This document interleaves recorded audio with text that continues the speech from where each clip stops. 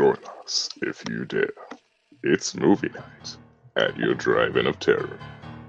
Each week, you'll hear about one campy movie for a laugh, one terrifying feature sure to scare your pants off, and one kid-friendly scare for the little ones, or not so little ones, needing a little less terror. The show's about to start. Get comfy and sit down in front. Oh, and one more thing. This episode contains spoilers. Consider yourself warned.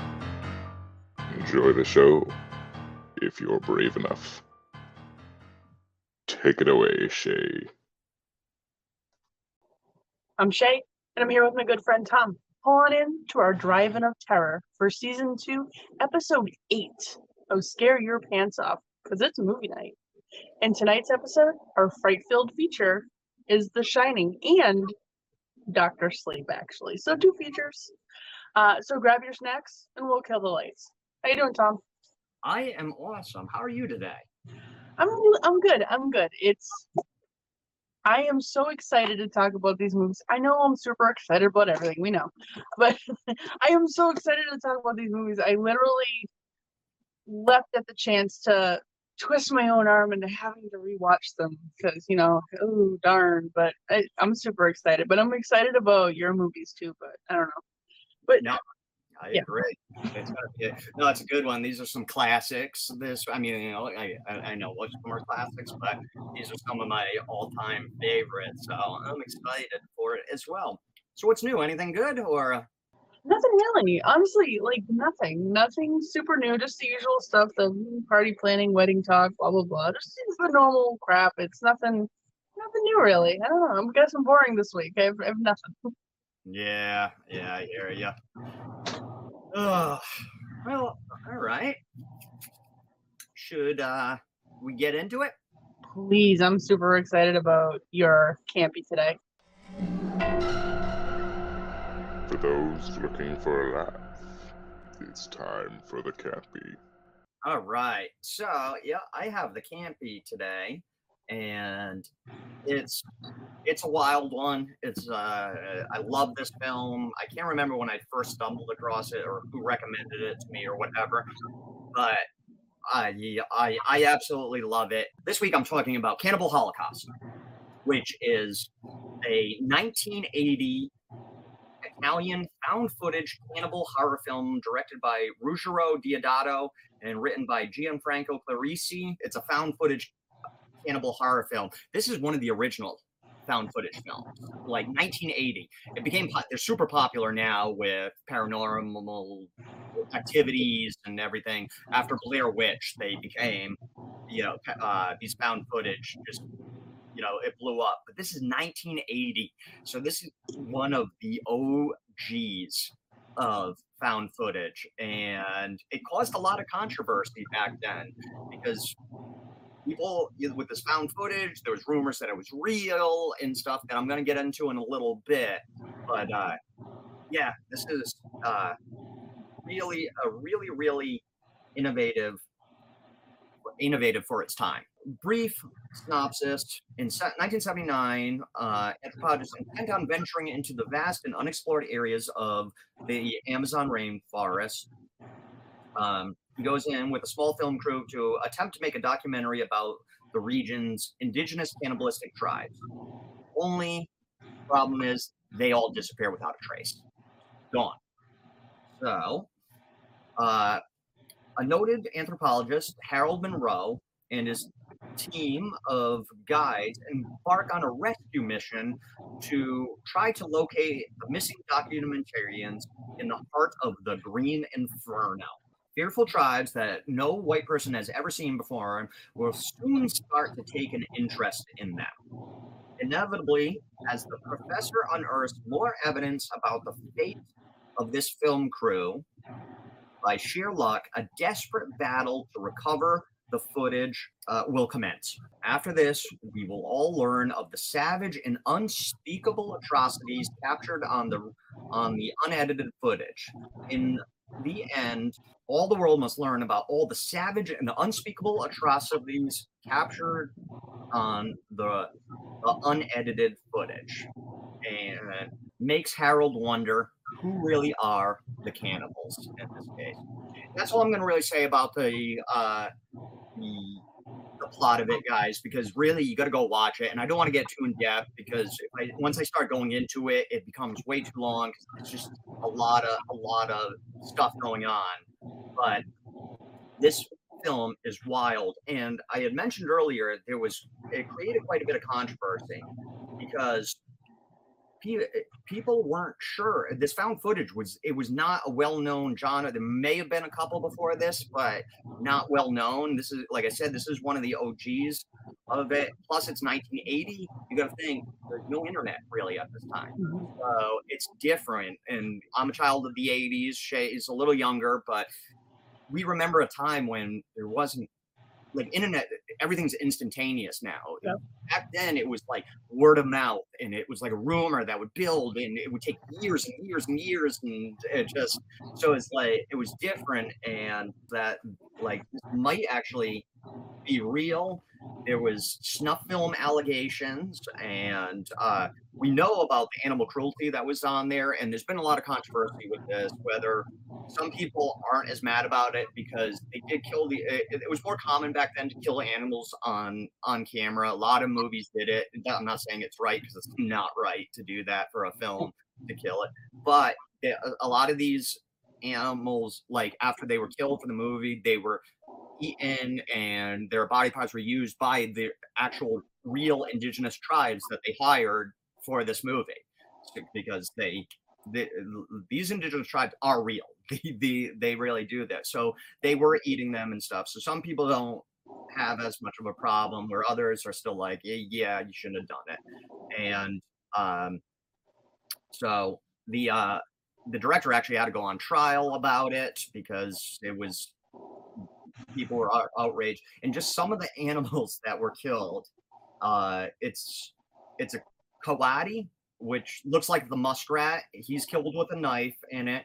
There's a turtle that's decapitated, and its limbs, shell, and entrails are removed. There's a tarantula killed with a machete. There's a boa constrictor that's killed with a machete. A squirrel monkey that's decapitated with a machete. A pig shot in the head with a .22 caliber rifle at point blank range. And there's a scene where they kill a monkey, and actually they killed two because it took two takes. So Oh my god, yeah, that's so bad. Oh. yeah.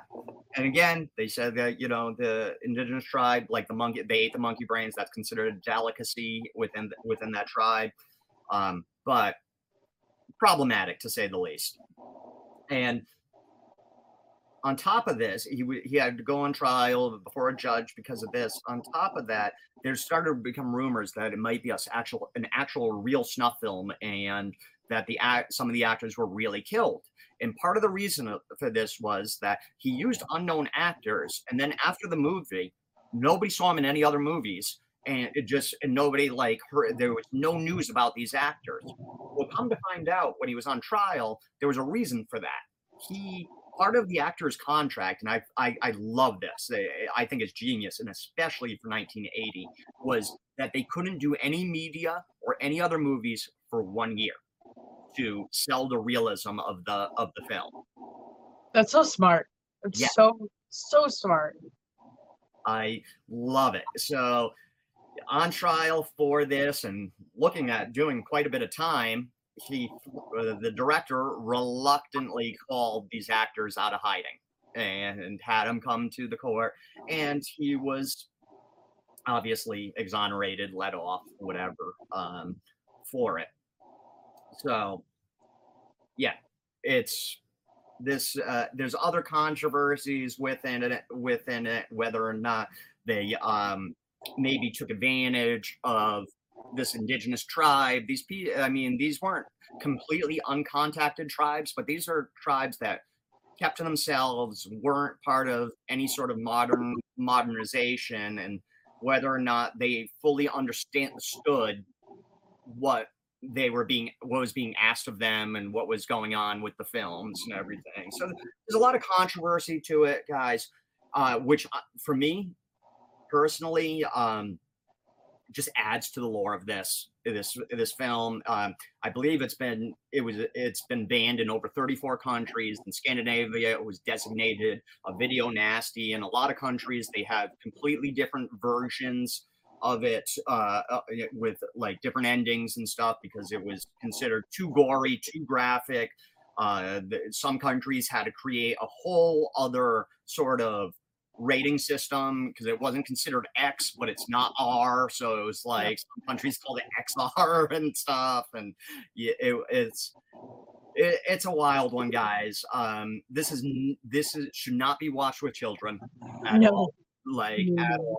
I mean, we always recommend a children's movie in every episode. This is not one of them, guys. This is for adults only. If you're into horror and realism and gore, you'll really like it, but be warned. Go in, and I'm warning you now. One of my all-time favorites, but it's a tough one. What are your thoughts on it? So I stumbled across this movie by accident on Shudder. I think it might even have been one of the, Shudder like plays. We're not sponsored, by the way, but I love Shudder. But they play 3 movies at a time, constantly just revolving on these channels. And I think that's actually how I stumbled onto it. And I already liked it. And then you telling me about he let it go to trial. He let it go all the way to trial for murder. And then he was like, okay, I'll tell you my secret. What? That's insane. But like, that's like dedication.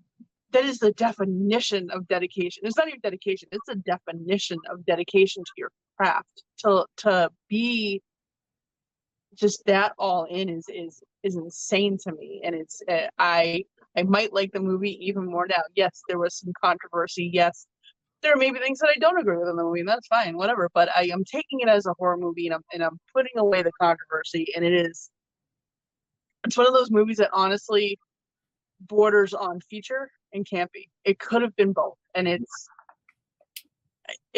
really is great. Definitely watch it. No, with your kids, but it really is, and it's funny because we talk about like every once in a while we run across these movies that are banned in these places.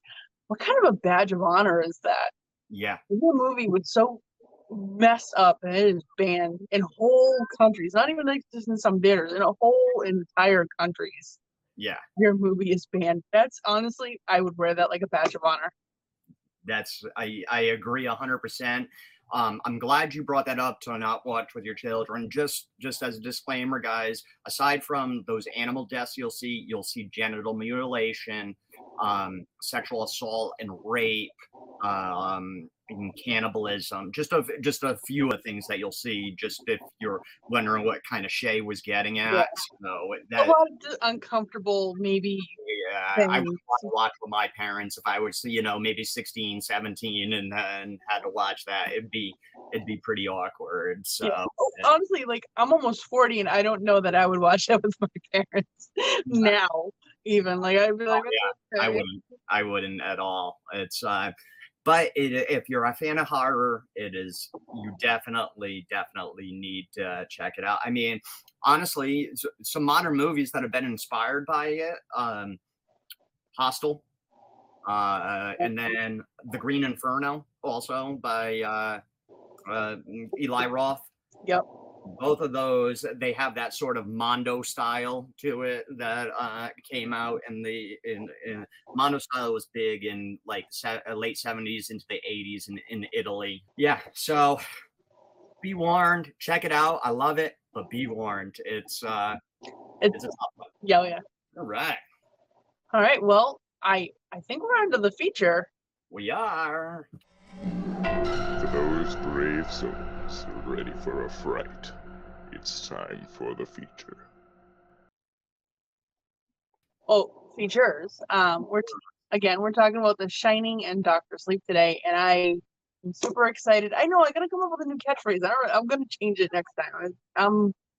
I'll be something else next time, but today I'm still super excited, so it's fine.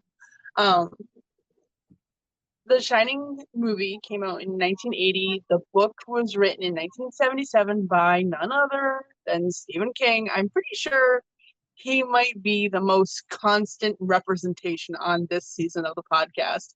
He Yes. is going to be so many of the episodes because he's the king. He's so prolific in the horror. I mean, the amount of of books he pumps out is just insane. It's absurd. It doesn't even, it's mind blowing, and he's awesome. But okay, we'll yammer on about Stephen King another day because we have plenty more. But I'm gonna move on, and I'm gonna talk about The Shining. And The Shining centers around the Torrance family of Jack, Wendy, and Danny Torrance, and they move into the Overlook Hotel for the winter. So Jack is a struggling writer and an alcoholic and seemingly abusive. Wendy is a doting mom and wife, but kind of timid. And Danny is a young boy suffering from something akin to clairvoyancy, really, called The Shining. In The Shining is a name given to it by Dick Halloran. Would you agree it's kind of like clairvoyancy, right? I mean, that's how I kind of understand it. So yeah. So the seemingly already struggling family just seems to crumble more in this hotel. And so they are at this hotel because Jack felt that being the caretaker off season, having the whole hotel to themselves, being secluded and away from everything, was somehow magically going to be what he needed to write this book. With a big storm underway, Wendy is really left to protect herself and Danny from Jack, and that's it. There's nobody, they can't get to her. The roads are closed, the phone lines are really down. They just have a radio, and that's it. That's all Wendy has as an outlet, and it's just her between Jack and Danny, really. That's it. This movie for me really seems to do a great job letting you follow Jack into his descent. It really, you just spiral with him, and it's so weirdly, delicately woven, but at the same time, it punches you in the face because it happens, but you don't even realize it's happening until it hits you, and then you look back and you're like, oh my god, okay, so that whole descent is really beautifully done. You start seeing his illusions. You see his illusions of parties, and you have the beautiful women, and especially the bathtub lady in room 237. And of course, one of my favorites, you have the absolutely awesome bartender who I absolutely love. He's awesome. He really kind of ties everything together. So the bartender really has a way to almost let Jack know that he's lost his shit, but at the same time kind of make him feel like he hasn't. It's the best way I can describe it, because that's really what he does. If you sit back and you watch it, or really even read it again, and he really does. It's like, oh, you're kind of nuts, but no, you're not nuts. Like, really. It reminds me a little bit of sort of like old school bartenders, maybe even like a Sam Malone bartender. Like I used to be a bartender, and it was different, but when you watch these old shows and like the bartender is almost like a psychiatrist, and almost like it really toes that like that Sam Malone line where he's going to give you advice and be real with you, and I don't know, but that's what it reminds me of, old school bartender right there. Yeah, it's honestly, yeah, exactly. That's the perfect way to put it. And so in all of this, you have poor Danny, who gets to experience the hotel in a way that his parents aren't experiencing. He gets a far darker side of the hotel, and he makes some pretty spine-chilling new acquaintances along the way. You have the Grady twins, which come and play with us forever and ever, and they are like, I remember seeing this as a kid, and I watched it live on TV. I watched the show. Those girls scared me more than anything I have ever seen on TV. It goes back to something that we've said for our longtime listeners. People know our feelings on children kind of being creepy, but to amplify that, magnify that by 100%, twins. Uh-huh. Twins are creepy in general. Like, even normal twins are a little creepy. So Yeah, and that's true. And it's so very true. And it's yeah, but then they are kids are creepy. Little girls maybe are almost especially creepy. I know it sounds awful, and I'm a girl, but they're especially creepy. Mm-hmm. And then you put them in these cute little dresses with the cute little socks and the cute little Mary Jane shoes. And, oh, don't do that. It's so creepy, but I love it. Yeah, exactly. And then again, I'm gonna go back to room 237, which in the book was actually 217.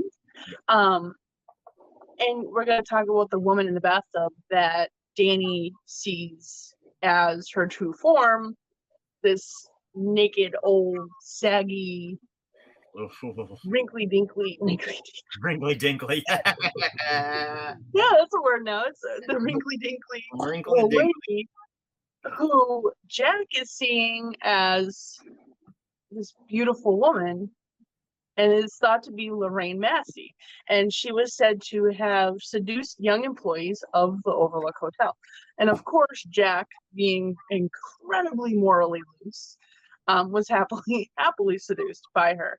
And then you have Mr. Grady, who ties the whole thing together and makes you understand what is happening in this hotel, or what has happened or continues to repetitively happen in this hotel. And you find out that Jack recalls hearing about Grady from the newspapers and how he killed his twin daughters, the Grady twins, and his wife. And he killed his daughters with an axe, and he killed his wife with a shotgun when she tried to stop him. So you start seeing these correlations and these parallels that are drawn from Jack Torrance to Mr. Grady. And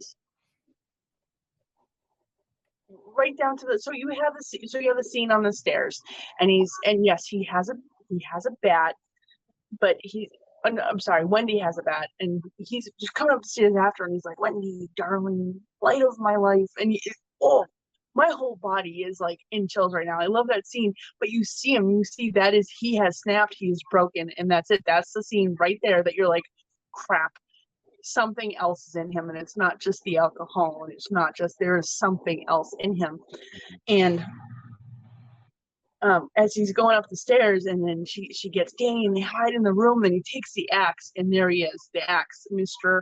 Grady himself. And I know he's Jack Torrance, when he breaks down the door and he says, here's Johnny. That is Mr. Grady. That is exactly, and I absolutely love how they just merged those two characters, and they did it without telling you they did it, but it's in every way that's what you saw.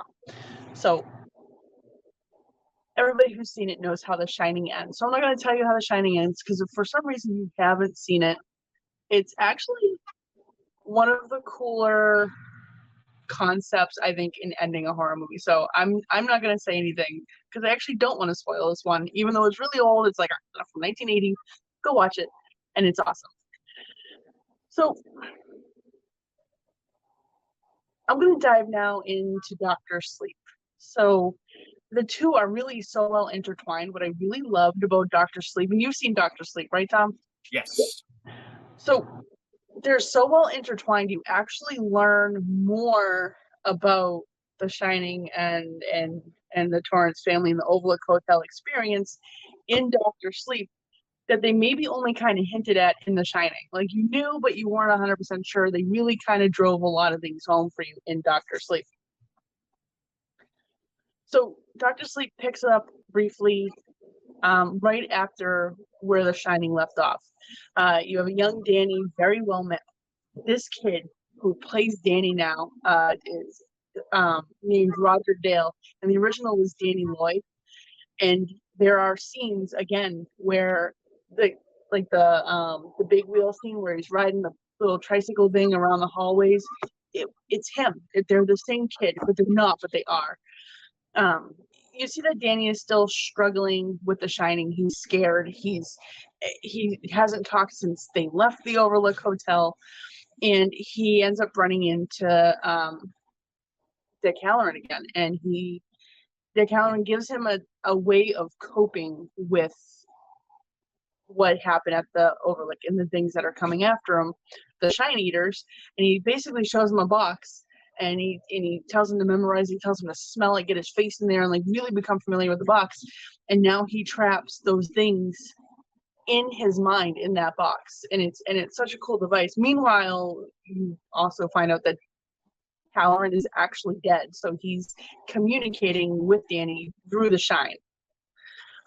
So just to add, Alex Esso played an absolutely flawless Wendy, leaving it many viewers having a hard time even telling the difference between one movie and the other. It almost looked like they took clips from the original Shining and used it in Doctor Sleep. You were really none the wiser. But again, Shelley Duvall's portrayal was fantastic. Now we're going to flash forward to a grown Danny who maybe not the best human being at the time, maybe does some shady things. He finds himself following in good old dad's footsteps and hops on a bus to basically run away from himself and start over. He immediately runs into Billy, who we are going to absolutely adore and love and everything. And he eventually considers him a best friend. And Billy sees himself in Danny. He sees the struggle. He sees, he recognizes the face, and he basically comes to Danny's rescue, and he more or less saves him. He gets him into AA. He gets him a job. He gets him an apartment, and it's really cool because his job is actually, Danny works in a nursing home, and he is basically, he's just supposed to like clean up at night, but he ends up following a cat into the different rooms. He's finding out that this cat is going into the rooms with people that are going to die that night, and he actually uses his shine to communicate with them in their head and almost bring them like a comfort before they die. And then they coined him as Dr. Sleep, and he put him at ease, and he sang with one of the guys. It was really very, very nicely done. Eventually, also, Danny gets to meet a young girl named Abra, who also shines. And despite him suggesting that he hide her shine and he hide from the Shine Eaters, or she hide from the Shine Eaters, she couldn't. She knew she could do good, and she actually brought light to the disappearance of a young boy thousands of miles away at the same time track and antagonize his killers, the True Knot. The True Knot is made up of Rose the Hat, Crow Daddy, Snakebite Andy, Barry the Chunk, Grandpa Flick, and a few others that you really don't know much about because they don't really talk about them, but they're there. Now, the True Knot are basically a cult of shine eaters who find and devour children who shine. Now, Danny finally embraces his shine and helps Abra, and eventually all roads lead back to the Overlook, thought to be a shine eater itself, actually thought to be the main shine eater. Come the movie's end, you see that Danny has taken on a very Dick Halloran role and stays with Abra even in death. Now, one thing I do want to talk about quick before we move on is there are parts in this movie. I've already talked about like Wendy, and you can't tell the difference from The Shining and Dr. Sleep. Sometimes it almost looks like they stole the clips.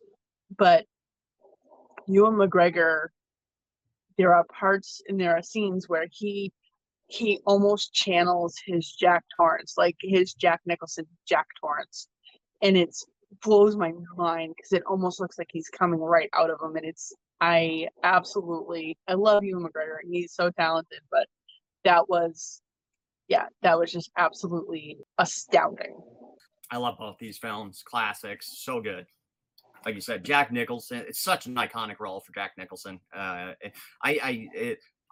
find it hard to believe that anybody that considers themselves a horror fan hasn't seen at least one of these. But if you haven't, do yourself a favor, guys. Check it out because it's so they're for me, a lot of Stephen King's works, the earlier ones for me are usually the better one. Even though Dr. Sleep was great, but like Carrie, The Shining, the Christine, those types are like I think his best, and this is definitely one of his best. And it's so iconic, creepy. We talked about the little girls and the kids, and it's just, I mean, you can't do much better than these films.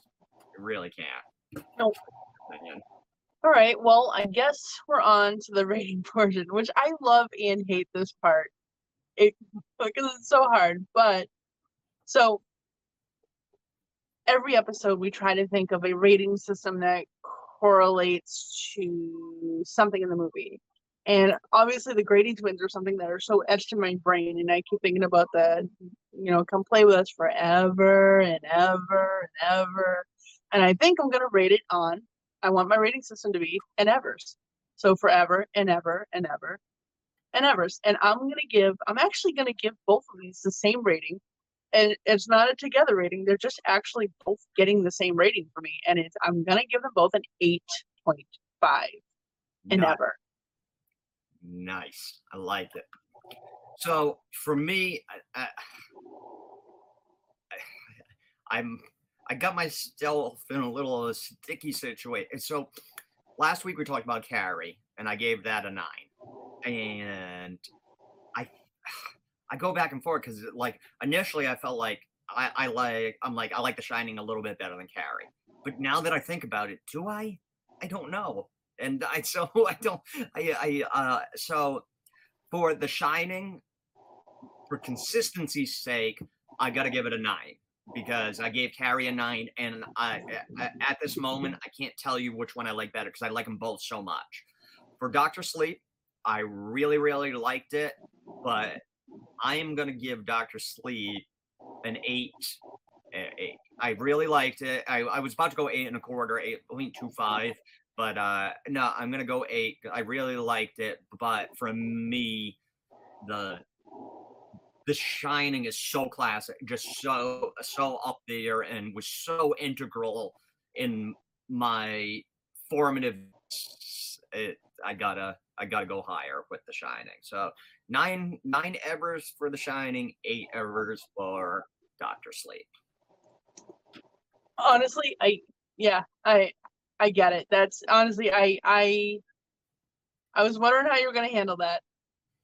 And because it's hard, because we almost like trap ourselves and rating these other movies, and then we're like, wait a minute, but I love this too. Yes. And it's really hard to kind of be like, okay, maybe I love it a little less. Do I? I don't know. Maybe. Yes, it's tough, and especially because we're only 7 episodes in, so we're really kind of getting our rating system going, kind of firming it up. So it's tricky, but yeah. That's what I got. I have a really quick side story, and it has to do with The Shining, but it doesn't involve me. It actually involves my fiance Eric, and Eric, you've met Eric. Oh yeah. So when he was little and he was maybe like a preteenish boy, his dad offered to watch The Shining with him because he got to see, and he would want to because he got to see boobs. So that was the selling point. Oh, there are boobs in the movie. He had no clue what the boobs were going to be. And so that was like his first parental permitted boob exposure. And yes, exactly. But yeah, he loves telling that story, and obviously he's not on the podcast right now, but that's why I had to share it. And yeah, I love that. That's awesome. Amazing. Oh God, that's funny. All right. Look. All right. Well, so you have the kids movie tonight. What do you got for me? For the little ones, it's time for the kids scare. Oh God, and I know you were talking about how you must sound like a broken record. I must sound like a broken record because this is one of my all-time favorites, and I tell you, I've said that every movie we've discussed. I believe at the end of this episode, it'll be 21 movies we've discussed so far, and they've all been my favorite. So you do the math.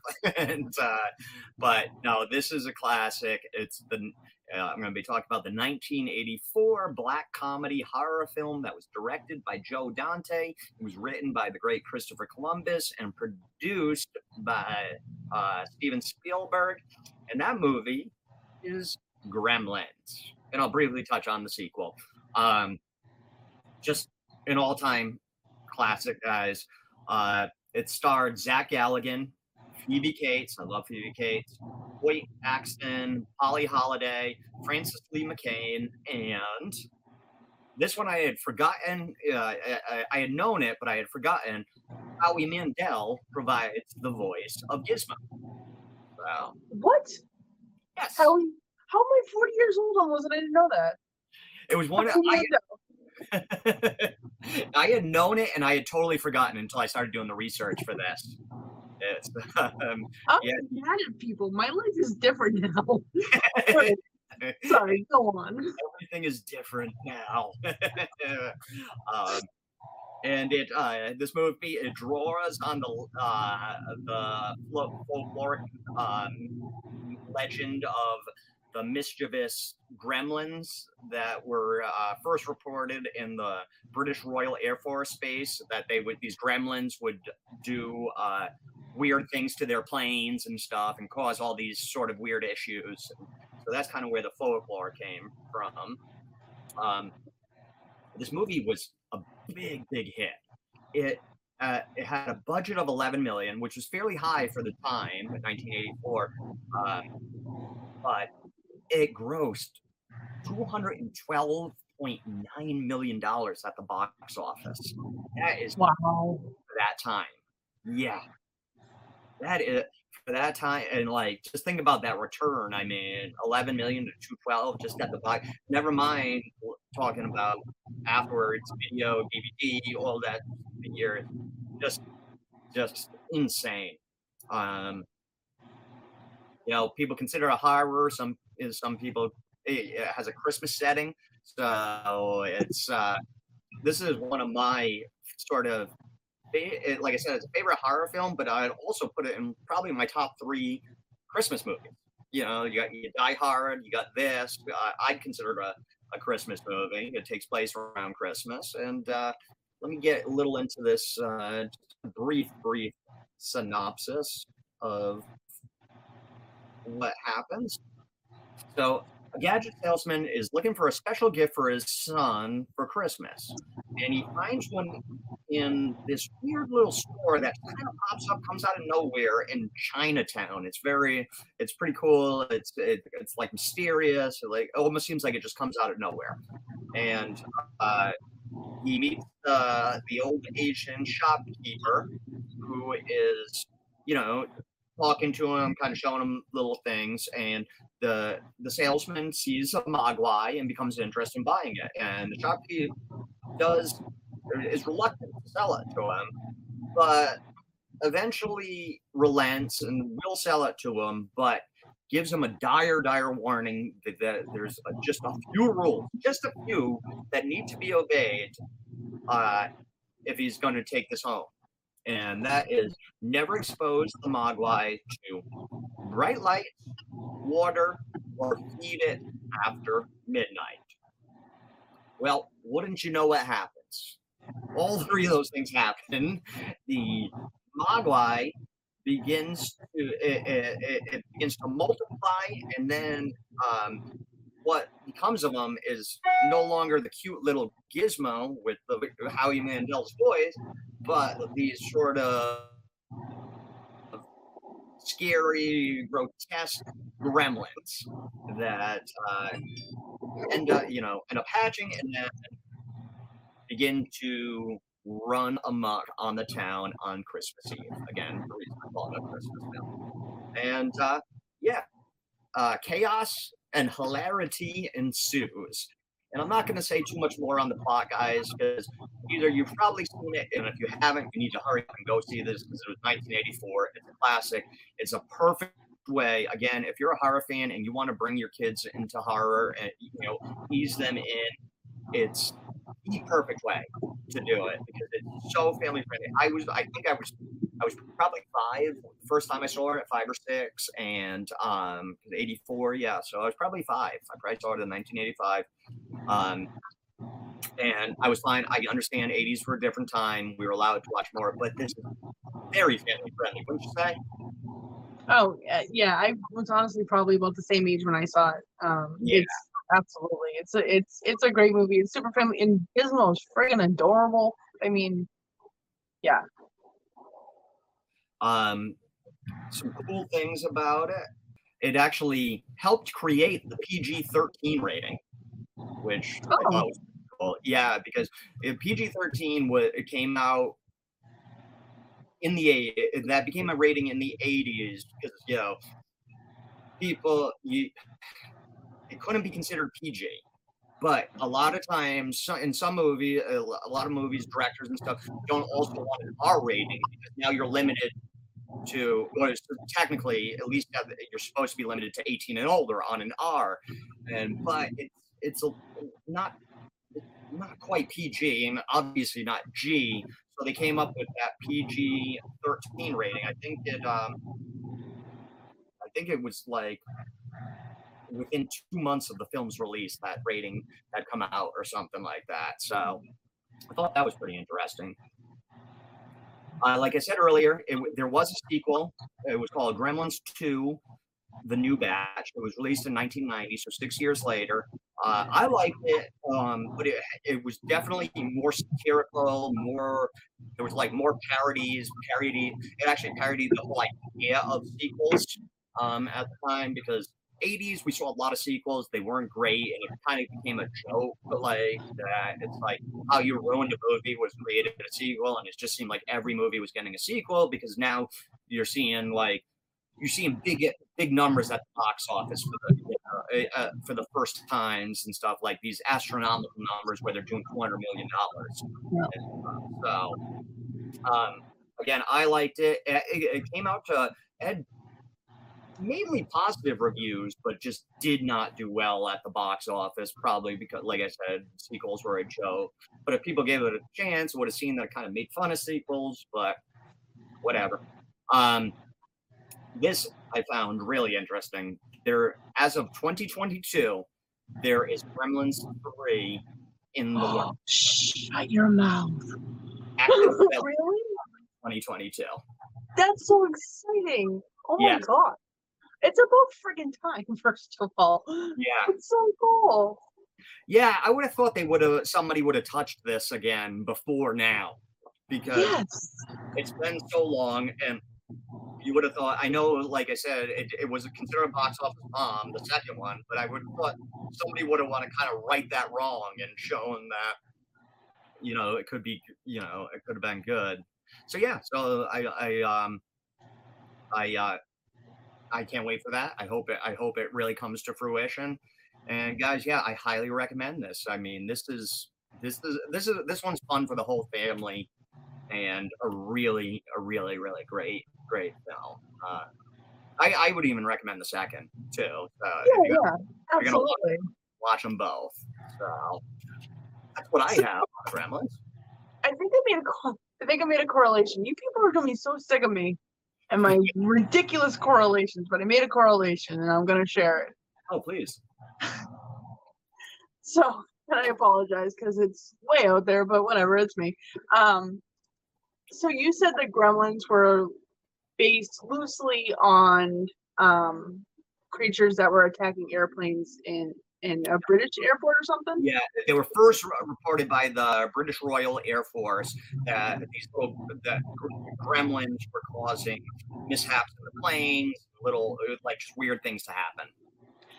Okay, so it might be because I have Stephen King on the brain. But is that maybe I'm almost picturing kind of like not so much the Gizmo looking, but like the bad gremlins. And then they're attacking planes. Does that feel Langolierish at all to you? Langolier. It does, actually. Right? It really does. It really does. I had not even put that into into my thought. But no, I like that a lot. Yeah. And apparently this is a podcast that all roads lead to Stephen King. So here we go. No, that's great. Yeah, I love it. I never thought of that. So, yeah, that's all I could think, and it's funny because I literally could not get it out of my head. But No, that's cool. So, with these, I would say, what age do you think for these would be totally God. cool? I was 5. I know it was a different time. You were 5. It was a different time, but I still feel like that's okay. I'd say 5 or 6. Yeah, I mean, I know I let my kid watch it real young, maybe even younger than 5, honestly. But yeah, I might have even watched it younger. I just assuming 5 because it was 1984. So yeah, because I would have been 4 in 1984, and I don't remember really too much before the age of 10 anymore. So yeah, so I could be way off, but yeah, that's okay. No, but yeah, I would say 5, easy. And obviously, everybody use your discretion. They're your kids, but I don't see any problem with it for kids of the 5, maybe 6 yearish range. Really, Gizmo's adorable. The Gremlins are hysterical. yeah, I mean, yeah. cool. I don't know. All right. Well, have you got anything else for me today? I do not. All right. Well, thanks for joining us. Meet us at the snack bar next week when Child's Play will be on the big screen. Until then, sweet dreams. Thanks, guys. As always, thank you for listening. Feel free to reach out to your hosts by email at scareyourpantsoff9@gmail.com or find us on Facebook. Be sure to like, subscribe, and turn on notifications wherever you get your podcasts.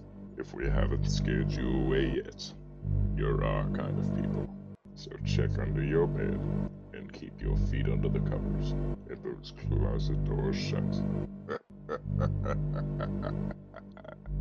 Until next week, my friends.